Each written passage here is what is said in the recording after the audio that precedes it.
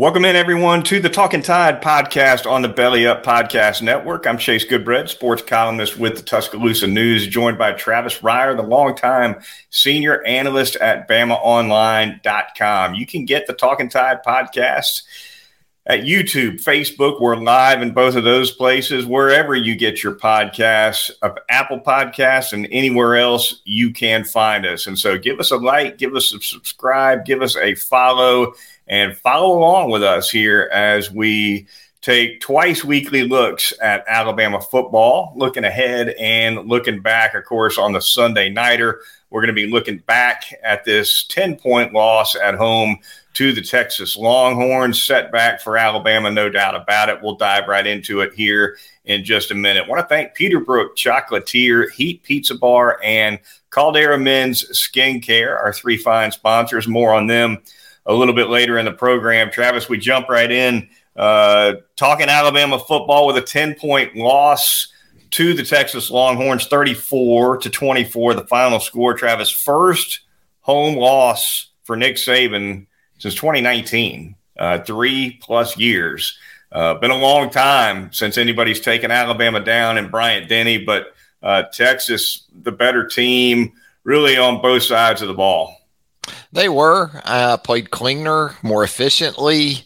I thought Sark had a really good plan. I thought the Texas defensive plan was really good. I know Alabama ended up hitting some explosives in the passing game, but early on and sort of setting a trap for Jalen Milroe on that early interception, and some of the stuff that they did on that side of the ball was very impressive. And we told people last week, stay away from this game. As far as Vegas was concerned, didn't feel good about it really either way. I didn't pick Texas to win the game, but I wasn't sold on Alabama being a 7 or 7.5 point better team than Texas. But you give more credit to Texas and you take away from Alabama. Alabama's still trying to obviously figure some things out in some different areas. I guess the biggest disappointment would be that you talked about it before the pod.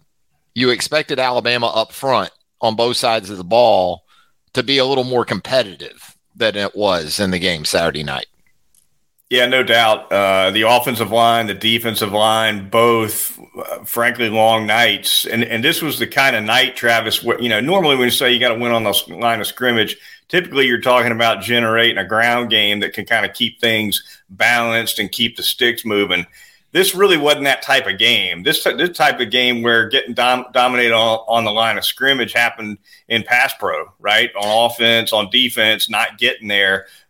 Just a huge difference in the amount of pressure that Jalen Milroe faced versus Ewers, who was really clean all night. He was, and there were times where Texas got pressure with three guys.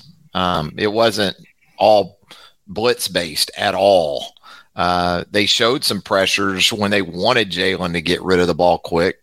That worked effectively at times. And then there were times Jalen held on to the football. There's no doubt about that. But I think the early heat did affect him throughout the game. Now, he did rebound. And I think we're going to talk about this coming up here in a little bit at what might have been the most crucial point of his Alabama career there in the second half.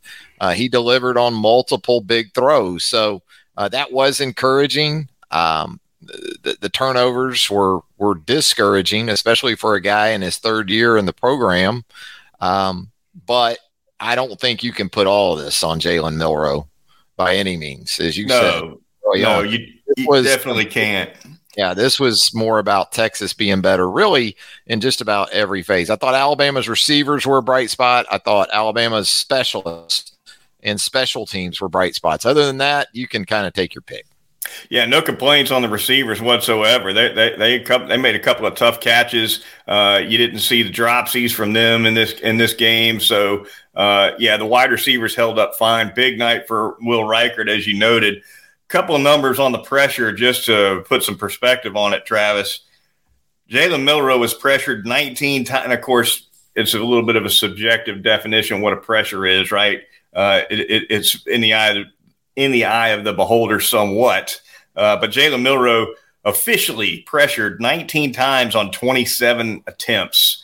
So you work that into the 5 sacks, and you get an idea that it wasn't just the sack plays. He really felt heat pretty much 2 out of every 3 dropbacks. Ewers pressured only 8 times all night, no sacks, and nothing too good to say about Alabama's pass protection. Travis, obviously it was a rough night for the true freshman, Caden Proctor. But you know what? The interior of the offensive line, where Alabama has so much more experience, they gave up some pressure right up the middle. And, I felt like even though it wasn't just Texas pass rushers coming free all the time. Yeah, sometimes Texas was able to get a free rusher. You miss a block, what have you. You get beat really bad. Milroe got some runaway heat early in some dropbacks. But beyond that, Travis, even when the pocket was there, it was a small pocket, right? I didn't think either one of Alabama's offensive tackles, really anyone on the offensive line for that matter, they didn't anchor real well, right? If you're an offensive tackle, especially if you're taking on a bull rush, you got to maybe a step or two to give, and then you better anchor, right? And get that pocket formed clean where the quarterback's got some space to work with. But if you're getting driven back more than a couple of steps, it's too late to anchor, really, when your back's been kind of shoved up near the quarterback. And I felt like it was the kind of night where you wouldn't have been surprised if Milroe had busted a finger on somebody's helmet or gotten his elbow clipped on a couple of throw attempts and so forth.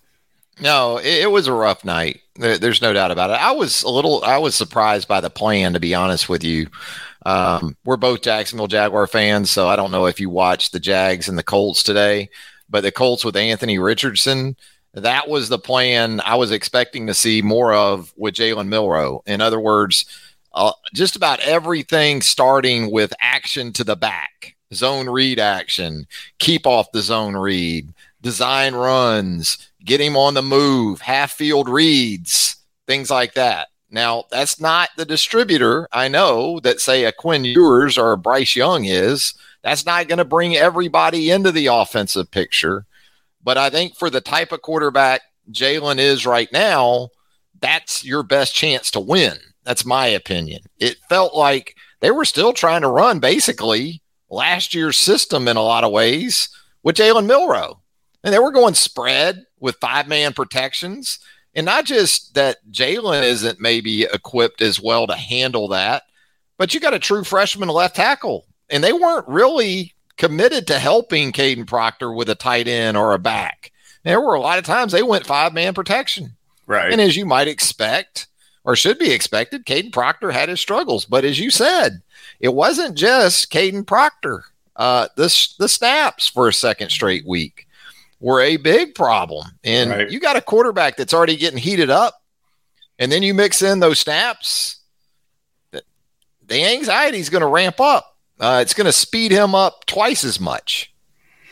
No doubt about it. Nick Saban, following the game in his press conference, was asked by one of your colleagues, Travis, Charlie Potter, if he gave some thought to making a switch at the quarterback position. We got it teed up right here. Here's what he had to say. Charlie?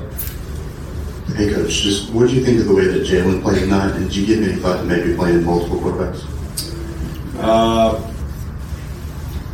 I did, but when he put the drive together to go down the field and score when we got ahead,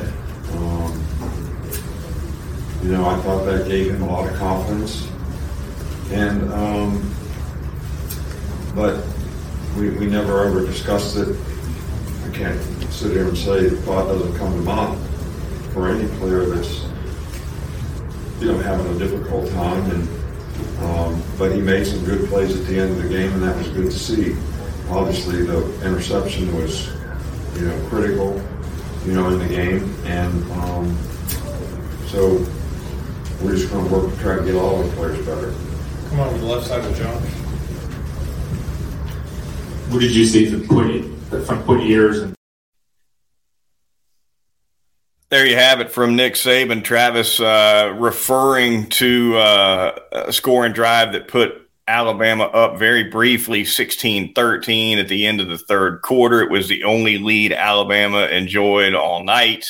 Saban said he felt better about Milroe's confidence at that point. The trouble with that, though, Travis, is even though he might be more confident, he's still under high heat because Texas's offense answered immediately. And that's what happened really throughout the fourth quarter. Every time Alabama's defense needed a stop, they not only didn't get it, they got gashed. They did. What, a 4-play 75-yard drive, a 7-play 75-yard drive? It was reminiscent of last year where, okay, you feel like the offense is starting to get into gear and the defense, which had pretty much kept Alabama in the game to that point, just gives it up. You know, the explosive plays, you look at Ewer's passing numbers in the fourth quarter, just dominating. So complimentary football kind of goes back to that. We didn't see it last year where all three phases really worked in concert together. And we didn't see it again on Saturday night against Texas. And, I would be willing to bet at Nick Saban's Monday news conference that we'll get more of the we have to play better around the quarterback upon review, Chase. I don't know what the Vegas line is on that, what kind of betting favorite we need to play better around the quarterback. But I think we'll get that from Nick. And that's not to say that there still might be a plan for USF that involves playing another quarterback next week. I'm not trying to absolve Jalen Milroe of his mistakes because they were critical and they're the kind of throws that you can't make at this point. If you're a true freshman, you can throw it into trap coverage. You can't do that as a third-year guy. So he's going to be evaluated on that, I'm sure. But that's not to say that the rest of the guys, especially up front, don't deserve some criticism as well. Worth noting, too, Travis, that, we've talked a lot about the pass pressure that Texas was able to bring with only 4 guys. And as you noted, more than once with only 3 guys. On the 2 biggest mistakes Milroe made, which were the interceptions that resulted in 10 Texas points, wasn't a ton of heat on him on those throws, right? I mean, you had the quick throw out to Burton into the trap coverage that you noted. That ball came out too fast for anyone to really be in Milroe's face. And the second interception, I didn't think the protection was that bad on that one either. So, a lot of times, Travis, you see pass protection issues tied in with turnovers. These 2 particular interceptions, on those plays only, if you just look at them in a vacuum, they really weren't tied to pass protection issues. I didn't think so. The first one, again, it was what Texas dictated to Jalen on that play. They brought 5, but they brought 5 so he would get the ball out quick because they had the coverage set to where they wanted him to throw the football, and it worked out perfectly. It was perfectly designed. It was perfectly executed. They even gave him a throwing lane. You know what I mean? They even gave him a gap. And in Alabama, that's a route that they've worked pretty well. They worked it last week with Isaiah Bond against Middle Tennessee fairly early in the game, and kind of looks like it has to be man coverage, and it isn't always going to be man coverage. And Jalen, it seems like when he has the call that needs to be on, and he either that or he sees it the way he needs to see the coverage. I mean, he still showed you in the game he can make some throws, man. He made some middle of the throw field seam, hole shots that were tough, like Malik Benson, Kobe Prentice comes to mind. He can hit a lot of different throws. You just hold your breath a little bit sometimes that he's going where he needs to go with football still. Yeah, no doubt about it. Texas got him confused a couple times, certainly on that first interception, no doubt about it. All right, moving on, the penalty problem. Travis got to touch on that, 10 for 90. It jumps back to bite Alabama after just 1 week where Alabama looked like that problem might have been solved against Middle Tennessee State. Of course, no penalties on offense against the Blue Raiders. Not the case against the Longhorns, 10 for 90. Nick Saban exasperated certainly about that. And really about, when you mix that in with the low snaps and some of these other mental errors, miscues, et cetera, that we saw, really kind of put that offense behind the eight ball, put Milroe in a lot of third and longs, which is not going to be a recipe for success for any quarterback. Obviously, no quarterback wants to be in third and long, but a guy like Bryce Young, far better suited and last year certainly more experienced to deal with 3rd and 8, 3rd and 12, et cetera, than Milroe. Yeah, and absolutely. You lose 2 touchdowns Saturday night to penalties. You end up kicking field goals, but even with that, you're -8 on what you would have been with the touchdowns. So -2 in turnover margin. And also they were field position turnovers. I mean, both of those interceptions set up the short fields for Texas. And they got 10 points out of those. So again, there's some math involved there, but the penalties at this point, pretty much inexplicable.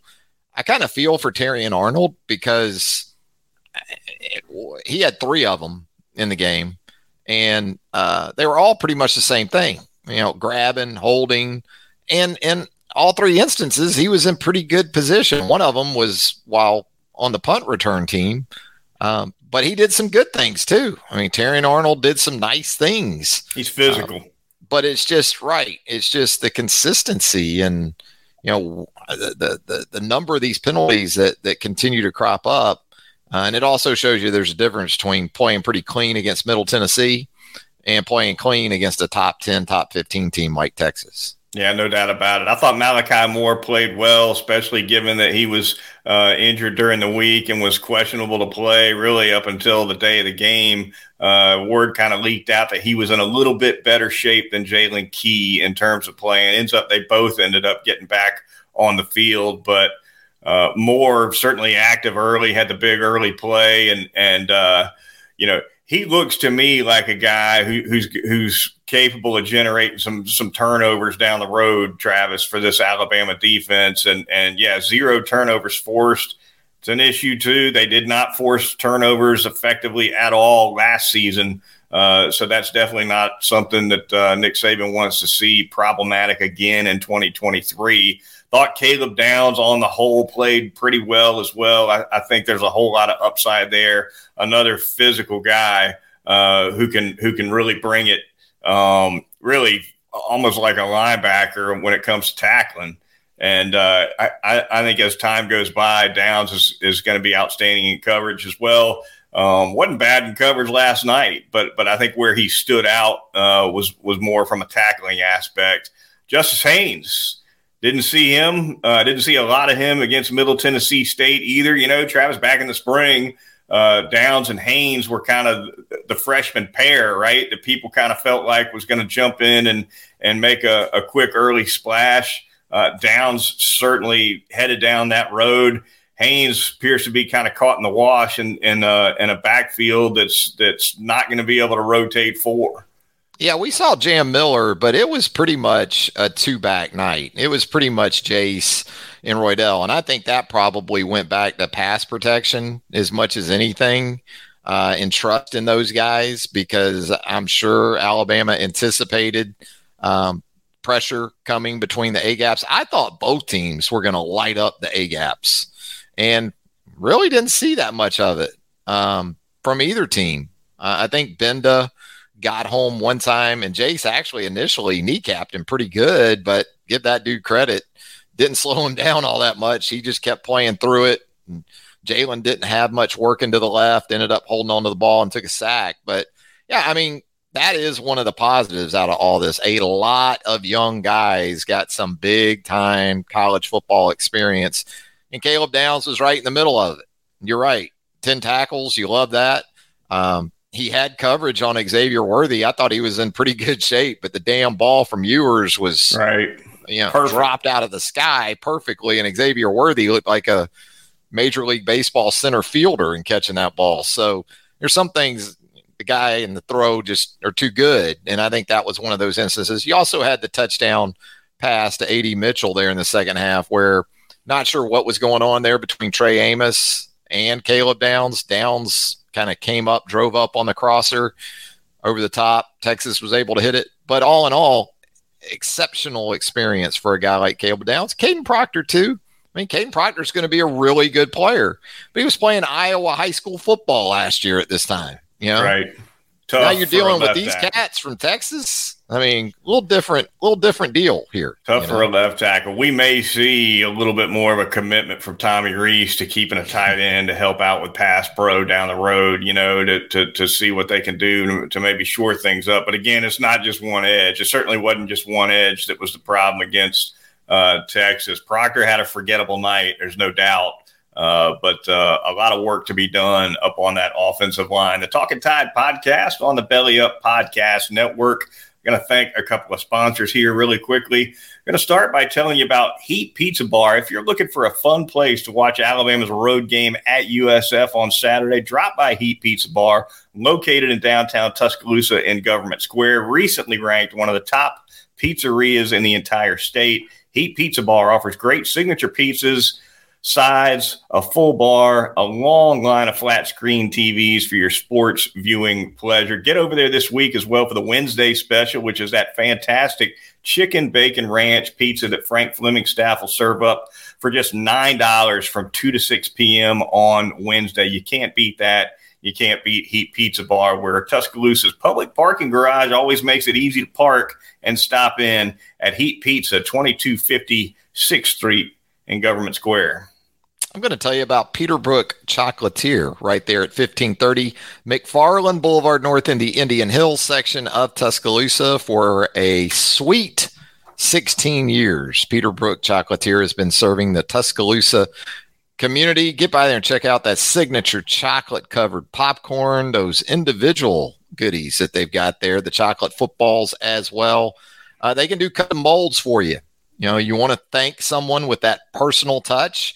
You want to come up with something maybe for your company. They can do it in chocolate at Peterbrook Chocolatier, 1530 McFarland Boulevard North in the Indian Hills section of Tuscaloosa. All right, finally, we're going to tell you about Caldera Men's Skincare, available now at a discount just for our listeners on Talkin' Tide with the promo code TIDE. Just go to calderalab.com/Tide. If you live in Alabama, you know the sun can be hard on your face, so take care of it. I'm trying to do just that with Caldera. Now, they sent Travis and I a package to try the product. It's a team, really, of 4 products that we're trying out this month: the Clean Slate, the Base Layer, the Icon, and the Good. We've highlighted each of them individually, but they work kind of in concert. Clean Slate, a really good morning cleanser. The Base Layer is good if you feel like your skin's already a little bit too dried out. That'll happen when you get up around my age, Travis's age, certainly. They've got the Icon for the eyes. They've got the Good, of course, is going to make your skin feel great. Check out all the Caldera products at calderalab.com/Tide for the Talkin' Tide audience. A 20% discount with the discount code TIDE. Once again, that is calderalab.com/Tide. Travis, we will move on, as we always do, and talk around the Southeastern Conference a little bit. Let's start by saying this, Travis, as we'll pop a couple of comments from the audience in here as well. It's been an awful start to the year for the SEC. I mean, there's just no other way to put it. Dropped 3 non-conference games in week 1, dropped at least 3 more in week 2. Miami over TAMU. You've got of course, Vanderbilt went down to Wake Forest. Maybe that wasn't such a surprise. Thoughts overall on how the SEC's looked to you, Travis, thus far?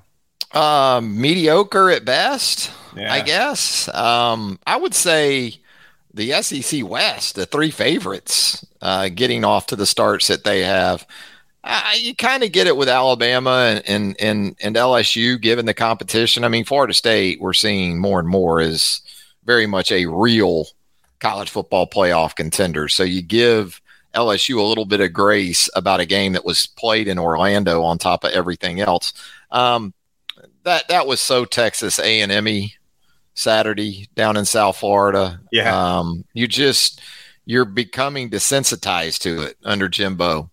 And that being said, Texas A&M will beat somebody It might be even Alabama in early October. We'll see when the Tide goes out there. But there's still so much talent on that roster. And you'll wonder how things continue to fall apart for them over the course of 60 minutes. So, yeah, I would say as much as anything, I would have thought between the three SEC West division favorites, they would have won one of those three games.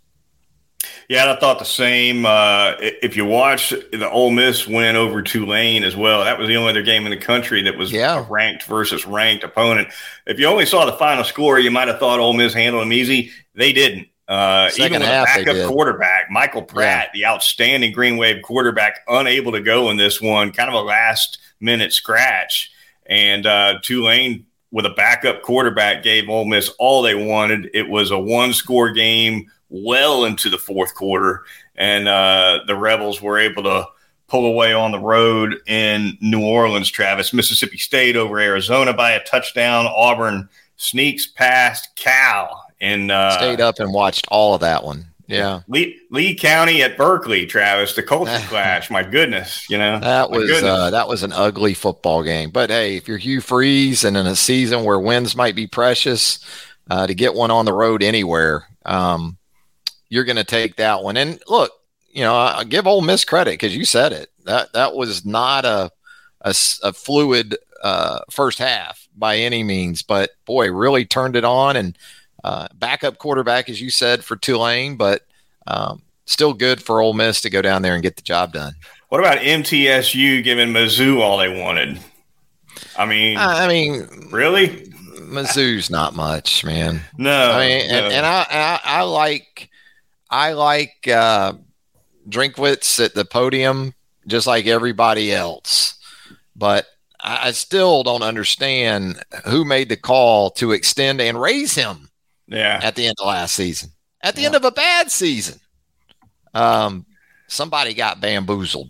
Hard to figure. And guy's not a bad coach, but yeah, Mizzou's just pretty average at best. All right. Before we get out of here, Travis, as always, we're going to take a dip into the Two Deep Tumbler, see who pops out. Our friend Sam Matthews with a question here a few minutes ago. Travis, Alabama guy, big number 95 back in the day. Yeah, that's right. That's right. Then I think Sam moved to offense and wore 68. Yeah, I think that's right. Sam will let me know. Go ahead. Yeah. But he wanted to ask about the run game, I think. Yeah, the running game. It was 9 yards in the second half. Now, you're behind. You get behind, I understand that. But 9 yards? Yeah. As soon as Texas took it to a two-score game in the fourth quarter, and you talked about there not being a lot of, designed run RPO type stuff, first half, absolutely. Down 2 scores in the fourth. Even if you run that stuff, you're not going to bait Texas. They're playing pass up 2 scores in the fourth. So it was just when I say this about, the RPO and the design runs, I'm not just talking about Milroe. I'm talking about whether it's Tyler Buckner, Ty Simpson, any of those three guys. There's your confirmation from Big Sam, by the way. Yeah. Sam got me. Any of those three guys, that's what I would want to see. Is more designed quarterback runs, more, RPO, whatever.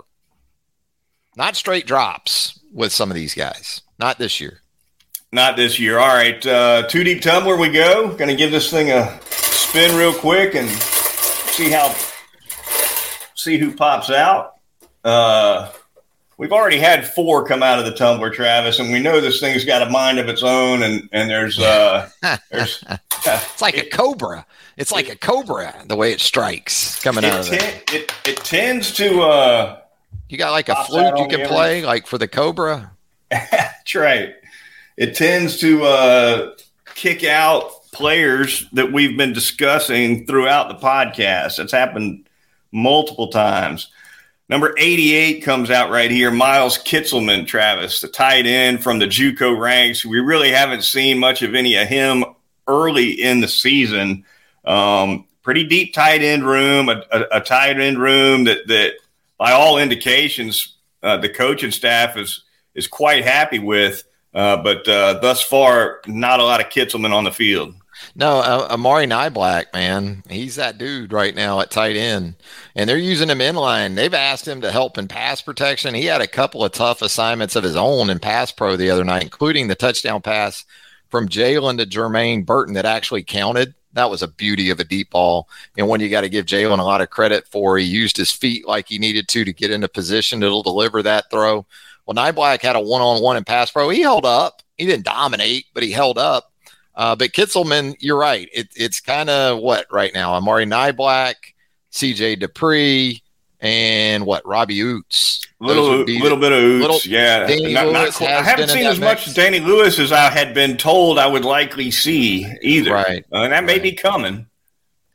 Yeah, they got a lot of guys. I mean, they're going to be able to, I would think, redshirt Ty Lockwood if they want to. They're 5'6" tight end, scholarship-wise deep. All right, that's going to do it for this fine edition of the Talkin' Tide podcast on the Belly Up Podcast Network. Be sure to join Travis and I on Wednesday night when we reconvene and preview Alabama's road game at South Florida coming up this weekend in Tampa. Until then, for Travis Reier of BamaOnline.com, I'm Chase Goodbread, sports columnist with the Tuscaloosa News. We'll talk to you next time right here on Talkin' Tide.